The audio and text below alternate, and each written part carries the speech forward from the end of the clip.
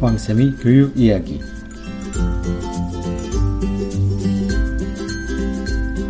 안녕하세요, 왕쌤 한한근입니다. 또 뭐 수상실정 얘기가 나와가지고 아주 또 시끌시끌하네요. 예. 또 민주당 의원님께서 서울대에다가 자료를 요구를 해서 서울대에서 제출한 자료를 분석한 자료를 갖고 이야기를 했습니다. 그 내용인즉슨 이렇습니다. 서울대 수시 합격생들이 평균 교내 수상 개수가 2014년에 20개, 2015년에 23개, 2016년에 25개, 2017년에 27개였다. 그리고 2018년에는 30개가 됐다. 그래서 사실상 한 달에 하나씩은 상을 받아야 되는 것으로 드러났다. 자, 이렇게 주장을 합니다. 그리고 동아리 활동 시간은 평균 112시간이다. 이렇게 이야기를 합니다. 이거를 보고요, 우리 그 학교 선생님들이나 전문가들은 이렇게 얘기를 합니다. 웃기는 소리 뻥, 이렇게 얘기를 합니다. 일단 뭐 몇 가지를 간단히 설명을 좀 드릴게요. 예. 하도 들어가지고 다 아시는 얘기지만. 자, 일단 수상 개수가요, 30개라고 해도요. 자, 한번 생각해 보세요. 서울대 합격할 정도면은 보통 1등급 대 성적이겠죠. 1점 몇 이렇게 나옵니다. 그러니까 한 학기에 2등급이 한두 개도 안 나오는 학생들입니다. 그러면 매 학기마다 보통 4개에서 5개 정도의 그 성적 우수상을 받죠. 그렇죠? 교과 우수상을 받습니다. 그거를 5번이니까 그게 몇 개입니까? 우선 기본적으로. 그렇죠? 4개씩만 해도 5학기면 5, 4는 20개입니다. 20개. 그렇죠? 거기다가 이제 30개라 10개입니다. 그러면 5학기 동안 10개니까 한 학기에 2개씩만 더 상을 받으면 된다는 얘기입니다. 이건 뭐 너무 간단한 얘기죠. 예, 이거 아주 간단한 얘기인데 이거를 뭐 대단하다는 듯이 막 얘기를 하고, 민주당 이거 발표한 김병욱 의원도 그런 얘기를 해요. 한 달에 하나씩 받아야 되기 때문에 이거 너무 부담이 된다, 힘들다, 좀 제가 욕을 하면 이지랄을 해놨습니다. 근데 분명한 거는요, 그러니까 상을 서울대에 합격할 정도의 학생들이면 학교생활 열심히 하는 학생들이죠. 그쵸? 예. 그리고 이 수시로 합격을 했기 때문에, 상대적으로 봤을 때, 일단 수시는 학생부 종합전형으로 모집을 몽땅 하는데, 그 중에서 일반 전형이 있고, 그 다음에 지역균형 선발, 기회균형 선발이 있잖아요. 근데 지금 지역균형 선발을 빼고는 다 최저 등급도 없습니다. 상대적으로 수능 준비를 별도로 안 해도 된다는 얘기입니다. 그리고 지역균형 선발 2등급 3개도 사실 크게 어려운 등급은 아닙니다. 왜 그러냐 하면은요, 이화여대 같은 경우는 학생부 종합전형의 수능 최저 등급이 3개 합 5입니다. 3개 합 5. 근데 서울대가 3개 합 6입니다. 그러니까 이화여대 학생부 종합전형 최저도 안 되는 수준의 수능 최저가 걸려있기 때문에 크게 걱정을 해야 될 정도의 내용은 아니라는 겁니다. 자, 그렇다면, 근데 이제 이 김 의원이 그런 얘기를 했어요. 그 대회를 준비해야 되는 학교나 학생들이 부담이 될 수밖에 없다라고 이야기를 했는데, 그렇게 부담이 안 되고 학교 생활만 열심히 해도 수능 너무 걱정하지 않고, 수능으로 대학 가는 학생들 아니잖아요. 그럼 수능 공부 신경 쓰지 않고 학교의 대회라든지 또는 동아리 활동 같은 거 열심히 해가지고 받은 건데, 뭘 이렇게 걱정을 하느냐는 얘기죠. 그래서 저희 왕쌤 가족 여러분들은요, 이 뉴스를 봤을 때 이렇게 생각을 하시면 됩니다. 평균 서울대를 가려고 하면 1등급대를 받아야 되고, 1등급대를 받으려면 매 학기 최소한 3개 내외의 과목에서 1등급을 받아야 되고, 그 1등급 받는 개수만큼 교과 우수상을 타고, 그렇게 하면은 한 학기에 많아야 2개, 3개 정도, 한두 개 정도, 대충 평균 잡아 2개 정도만 상을 받더라도 아무 문제가 없다. 자, 이렇게 말씀을 드리면 됩니다. 이게 맞는 겁니다. 그리고 다른 학교들도 마찬가지입니다. 다른 학교들도 그냥 무조건 상 개수에 따라서 합격 불합격이 결정되는 거는 전혀 아니고, 어떤 상이냐가 중요한 거죠. 생각해 보면 됩니다. 예를 들어서 내가 국어국문학과를 가고 싶다 또는 국어교육과를 가고 싶다면 당연히 교내에서 글 쓰는 대회 있죠. 또 국어함 대회라든지 또는 백일장이라든지 이런 글 쓰는 대회 자주 나가겠죠. 예. 그래서 열심히 하면 사실 문학적 소양이 별로 떨어진다고 해도 고등학교 상은 열심히 준비하고 공부한 학생들이 우수한 평가를 받기 마련입니다. 왜 공부 잘하는 학생들만 상 밀어주느냐고. 걔네들이 잘하니까 그런 겁니다. 잘하니까. 무슨 고등학교의 공부가 엄청난 무슨 사회에서 하는 예전에 사법고시, 행정고시, 외무고시 이런 거 있을 때처럼 그런 시험들도 아닌데 당연히 학교 성적이 좋고 열심히 적극적으로 참여를 해서 한 그런 학생들이 도움을 받기 마련입니다. 예? 그래서 너무 걱정은 안 하셔도 되고요. 수상 개수는요. 그 다음에 또 웃기는 시간, 더 웃기는 건 이겁니다. 합격생들의 평균 동아리 활동 시간이 112시간이랍니다. 그래서 전년도보다는 113시간이었던 것보다는 1시간이 줄었다고 또 이 얘기를 하고 있는데, 이게 현실적으로 보면은요, 되게 웃기는 얘기예요. 그렇지 않습니까? 이게, 동아리 활동 시간은요, 실제로 학교에서 정량적으로 딱 하는 그 시간만 하진 않습니다. 그리고 이거는요, 학교에서 딱 계획에 짜여서, 특히 이제 동아리 활동이요. 학교 동아리 활동고, 창체 동아리라고 하죠. 학교 동아리. 그 다음에 자율 동아리가 있는데, 창체 동아리 활동 시간은 딱 나오죠. 그렇죠? 학교 창체 동아리 활동 시간은 무조건 나오고, 자율 동아리 활동 시간도, 창체 동아리 활동하는 시간하고 거의 맞물려서 갑니다. 그러니까, 112시간이든 113시간이든, 200시간이든 300시간이든 했는데 왜 떨어뜨렸냐는 소리는 안 했으면 좋겠습니다. 앞서서, 가장 많이 상 받은 학생은 88개의 상을 받았다. 이렇게 이야기를 하잖아요. 그런데 그렇게 상을 많이 몰아준 학교들이 그렇게 대입 실적이 좋은 학교들이 아닙니다. 그러니까 좋지 않으니까 이거라도 해볼까라고 하는 건데, 그렇게 하기 때문에 대입 실적이 안 좋은 겁니다. 근데 생각을 해보면은요, 상위권 특목고라든지 자사고 같은 경우, 그러니까 서울대라든지 상위권 대학의 입시 실적이 좋은 학교들 같은 경우는요, 굉장히 학생들이 받아가는 상의 개수라든지 또는 동아리 활동의 정량적인 숫자나 시간들은 그렇게 높지가 않고요. 그 대신에 그 학생들이 적극적으로 활동할 수 있도록 여건과 환경, 도움을 갖다가 적극적으로 주십니다. 근데 그게 오히려 차이가 난다는 거죠. 저는 좀 답답한 게, 지금 이렇게 교육 부분에 있어서 문제를 계속 제기하는 이런 부분들이, 또 특히 이제 학생부 종합전형이라든지 학생부 전형을 공격하는 쪽이 민주당이라는 게 굉장히 우습습니다. 그리고 지난번에 공론화 때 수능 지지하는 쪽의 전문가로 참여했던 분들이 또 대부분 민주당 의원들이 주최했던 교육 관련된 세미나라든지 심포지엄 이런 데에서 주제 발표했던 분들이에요. 그래서 어쨌든 민주당의 전반적인 의원들이 수능 쪽으로 지금 좀 기울어져 있는 상황이긴 하고, 그런데 이제 막상 교육부 입장에서는 지금 당장 수능 확대를 갖다 공지를 해버리면 난리가 좀 나겠죠. 예. 참 이거 안타깝습니다. 제가 이런 얘기를 하면 또 왜 이런 얘기만 하느냐고 이렇게 얘기를 하실 텐데, 지금 한국당이라든지 다른 당 같은 경우 상대적으로 민주당보다 공격이 좀 덜 합니다. 예. 근데 왜 이렇게 공격을 하는지 모르겠어요. 참 답답하고요.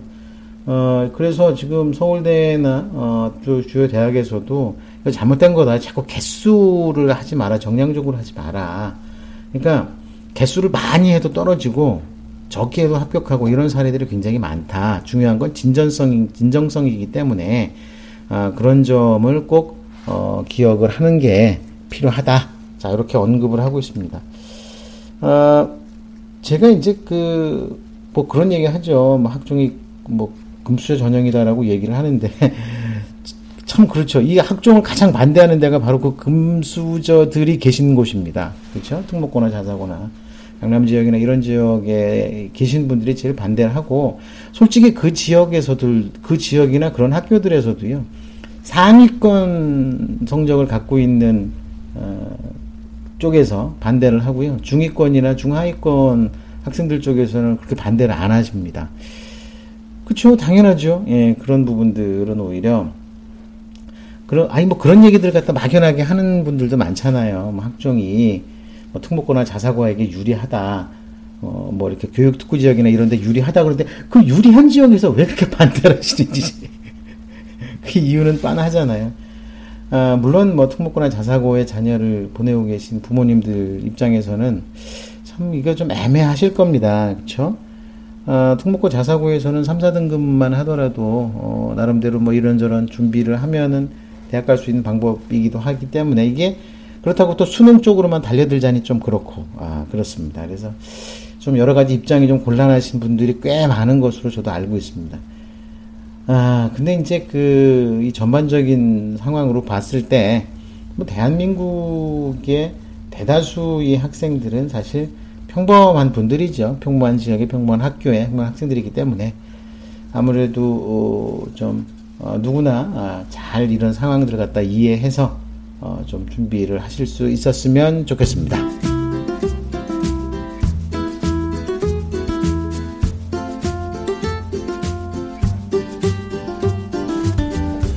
진학사에서 고3 학생들 1000여 명을 대상으로 해가지고 이번 수시를 준비한 내용에 대해서 설문조사를 했습니다. 사실 진학사에 회원으로 가입한 학생들에 대한 설문조사이기 때문에 이게 그냥 전체 학생들을 대표한다고 하기는 좀 어렵고 그렇지만 대략적인 경향성 정도는 우리가 이해를 할 수 있기 때문에 요거 말씀을 좀 드리려고 합니다. 수시를 지원을 한 학생들, 그러니까 뭐 진학사의 회원이라 그러면 당연히 이제 원서 쓰려고 하는 학생들이겠죠. 예. 수시를 지원했나요의 99%가 수시를 지원했다고 합니다. 이건 뭐 당연하죠. 예, 진학사 회원이기 때문에 수시를 지원하려고 진학사 회원이 된 학생들이 대부분입니다. 이 학생들에게 물어봤더니 이번 수시 중에서 가장 열심히 준비한 전형이 뭐냐라고 물어봤는데 학생부 종합전형을 이야기를 했습니다. 당연하죠. 예, 학생부 종합전형을 준비했다는 거 너무나도 당연합니다. 그런데 이제 그 전형을 준비한 시기가 언제냐는 질문에 대해서 고3 때가 제일 많았네요. 고3 때가 특목고가 38%, 그 다음에 일반고가 32%, 그 다음에 자사고가 29%, 뭐 이 정도가 준비를 했고요. 근데 거기서 좀 특이한 게요. 자사고 학생들은 가장 이 전형 준비, 그러니까 학생부 전형이나 교과 전형 준비를 시작한 때가 고1 때가 제일 많습니다. 거기에 비해서 특목고들 같은 경우는 고3 때가 제일 많고요. 일반고도 고3 때 제일 많이 했습니다. 그래서 전체적으로 보면 고3 때 준비를 갖다가 본격적으로 시작한 학생들이 너무 많아가지고요. 이거는 좀 우리가 생각해 봐야 될 부분들이 아닌가 라고 봅니다. 아직까지 완전히 정착이 안 되는데 거기에 비해서 자사고 학생들이 고1 때부터 준비를 했다는 응답이 많아서 이 고1 자사고 학생들이 자사고들이 완전히 수시 위주의 전형에 최적화되어 있는 그런 상황인 거를 좀 알고 있습니다. 알게 됐습니다. 알고 있습니다. 저도 발이 헷갈리네요. 그 다음에 해당 전형을 준비하는데 가장 큰 도움을 받은 것은 무엇입니까? 라는 질문에 가장 큰 도움 받은 곳은 바로 학교 내다. 학교 내 프로그램이다. 그 다음이 이제 학원 선생님이나 전문가의 상담이다. 이렇게 대답을 했습니다. 아무래도 학교 프로그램을 적극적으로 활용하는 게 가장 기본이겠죠. 그리고 또 학교 프로그램을 운영한 프로그램에 가장 많이 관심을 가졌던, 도움을 받았던 학교가 바로 또 자사고이기도 합니다. 자, 이 내용을 보면, 한번 좀 정리를 갖다 해볼 만한, 그런 상황이 아닐까, 합니다. 자, 그리고 수시 준비를 어디서 했느냐라는 건 당연히 학교가 가장 많았습니다. 학교가 가장 많았는데, 의외로 그 두 번째가 집이었습니다. 집. 그쵸? 예, 집에서 수시 준비해서 어디서 합니까? 그리고 굉장히 시사적인 내용이 있는데요. 수시 준비로, 얼마나 지출했습니까? 라는 질문에, 50%가 넘는 학생들이 사교육을 받지 않았다. 라고 이야기를 합니다. 그리고 나머지는 대부분이 한 30만원에서 50만원 그 이하의 비용을 지출했기 때문에, 상대적으로 수시 전형이 좀 준비 비용이나 이런 부분들이 적다. 자, 그렇게 이해를 할 수가 있을 것 같습니다. 이거 전체적으로 진학사에서 조사한 데이터를 보면 이제 학생들이 어느 정도는 정착을 했다, 안정된 상황이 됐다라고 볼 수가 있을 것 같습니다. 나름대로 이렇게 준비를 착실히 하면 제가 그러니까 요즘에 이렇게 데이터라든지 이런 걸 보면 자사고들이 상당히 좀 약진을 합니다. 거기에 비해서 특목고, 여기서는 특목고가 아마 과거형 제고는 거의 그 응답이 없고 주로 이제 국제고와 외고 학생들인데, 이런 특목고 학생들이 상대적으로 좀 약세를 보이고, 거기에 비해서 일반고와 자사고가 상당한 실적을 보여주고 있는 것은 아무래도 적절하게 수시 전형에 대응했다는 이유가 되고, 그리고 그 이유 중에 가장 큰 것은 일찌감치 1학년 때서부터 수시 준비에 관심을 가졌다는 그 이유라고 보면 될 것 같습니다. 이렇게 좀 미리미리 준비를 해서 차곡차곡 가면 큰 문제 없이 진행이 된다는 거 꼭 좀 기억을 하셨으면 좋겠고요. 오늘이 지금 한글날입니다. 한글날. 예. 한글날만 휴일, 어제부터 계속해서 이제 연휴로 4일 연휴를 갖다 쭉 하는 학교들도 꽤 많습니다. 물론 학교 가는 학교들도 있지만, 자, 그렇다면 그 한글날 같은 날, 자, 어떻게 뭔가를 좀 만들어내는 게 좋을까? 팁 하나 좀 말씀을 드리고 넘어가겠습니다. 자, 한글날 그러면 딱 생각나는 과목이 국어 과목이지요. 예. 그러면은요, 똑같은 독후감을 쓰더라도 그 독후감에 어떤 내용을 쓰고, 물론 독서기록, 학교생활기록부 독서기록에는 책의 제목과 저자만 쓰입니다. 그렇지만 예를 들어서 한글날을 기점으로 해가지고서 국어교과와 관련되어 있는 책을 읽고 한글날과 관련되어 있는 어떤 독서기록장을 만들어서 국어 선생님께 제출을 하면 국어 세특으로 쓰기 좋잖아요. 그렇죠? 기왕 어차피 매 학기마다 책은 읽어야 되고, 그 읽은 책들을 단순하게 정말 저자와 제목만 올라가는 그걸로 한정하면 좀 아깝잖아요. 아쉽지 않습니까? 그거보다는 좀 체계적으로 관리를 하는데 이런 명절이라든지, 며칠 전이었었죠. 추석 명절 같은 명절이라든지, 아니면 이런 국경일이라든지 국가기념일이라든지, 또는 우리나라에 큰 이슈 같은 것이 있었다거나, 예를 들어서 남북정상회담도 큰 이슈였고요. 또 얼마 전에 인도네시아인가요? 예, 거기서 큰 지진이 있어가지고 또 지금 5,000명이 실종되고 2,000명이 사망하고 거의 10,000명 가까운 문제가 어떤 인명 피해가 발생을 했죠.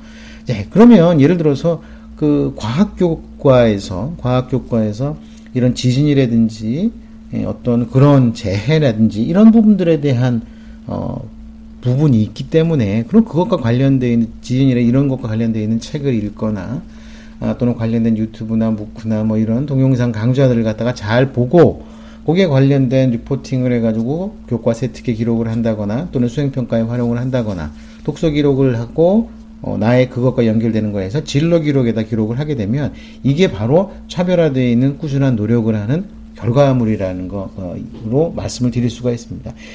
이런 게 하는 게요, 차라리 상장 하나 두 개 더 받는 것보다 훨씬 낫다니까요. 이런 것과 상 받은 것과 잘 어우러지면 정말 그 학생의 역량이 되겠지만, 무조건 책 상 100개 받았다고, 저 상 100개 받았으니까 합격시켜주세요. 그러면 합격시켜줄 학교가 어디 있습니까? 없다니까요. 오히려 의심합니다. 의심. 학교에서 얘는 밀어주는구나. 특별히 밀어줘야 될 정도로 얘가 별로 능력이 없구나. 이렇게 판단할 수가 있으니까 오히려 부작용 난다니까요. 그런 걸 굳이 문제라고 사실이 아님에도 불구하고 악다구니 있으면서 막 우기는 사람들 참 속상합니다. 제가 답답해서 그러는 거니까요. 제가 비판을 하는 것도 이렇게 대안과 함께 비판을 하지 않습니까? 오늘 제가 앞에 부분에서 이렇게 대회라든지 이런 거 서울대 수상 개수 이런 거 말씀드린 것하고요. 지금 말씀드린 것하고는 연결이 되는 부분입니다. 교내 대회나 이런 부분들에 참가하는 것도 되게 중요한데, 기왕 참가할 거면 이런 그 특별한 그 사안들에 대해서 독서를 하거나 어떤 그 학습 활동을 통해 가지고서 교과 세트가 연결시키는 게 좋고, 그런 내용들 중에서 예를 들어서 뭐 글을 쓴다거나 어떤 연구를 한 주제를 선정을 한다거나 이런 것들이 이런 맥락에서 같이 연결이 되면 아주 딱 좋은 내용이 되는 거니까요. 그런 면에 오히려 신경 쓰는 게 뭐 상장 몇 개 타고 하는 부분들보다는 훨씬 더 중요하다는 거 꼭 기억하셨으면 좋겠습니다. 오늘 말씀드린 팁이요, 이거 괜찮다니까요, 이거. 근데 애들이 이거 귀찮은데 막 그러고 나중에 급해서 막 그럽니다. 근데 원래 애들이 다 그러고요. 솔직히 어른들도 그렇습니다. 어른들도 그때그때 하면 얼마나 좋아요. 근데 어른들도 그런 실수를 하니까 너무 걱정 안 하셔도 될 것 같습니다. 자, 감사합니다. 오늘은 이만 하겠습니다. 다음 시간에 또 뵙겠습니다. 감사합니다.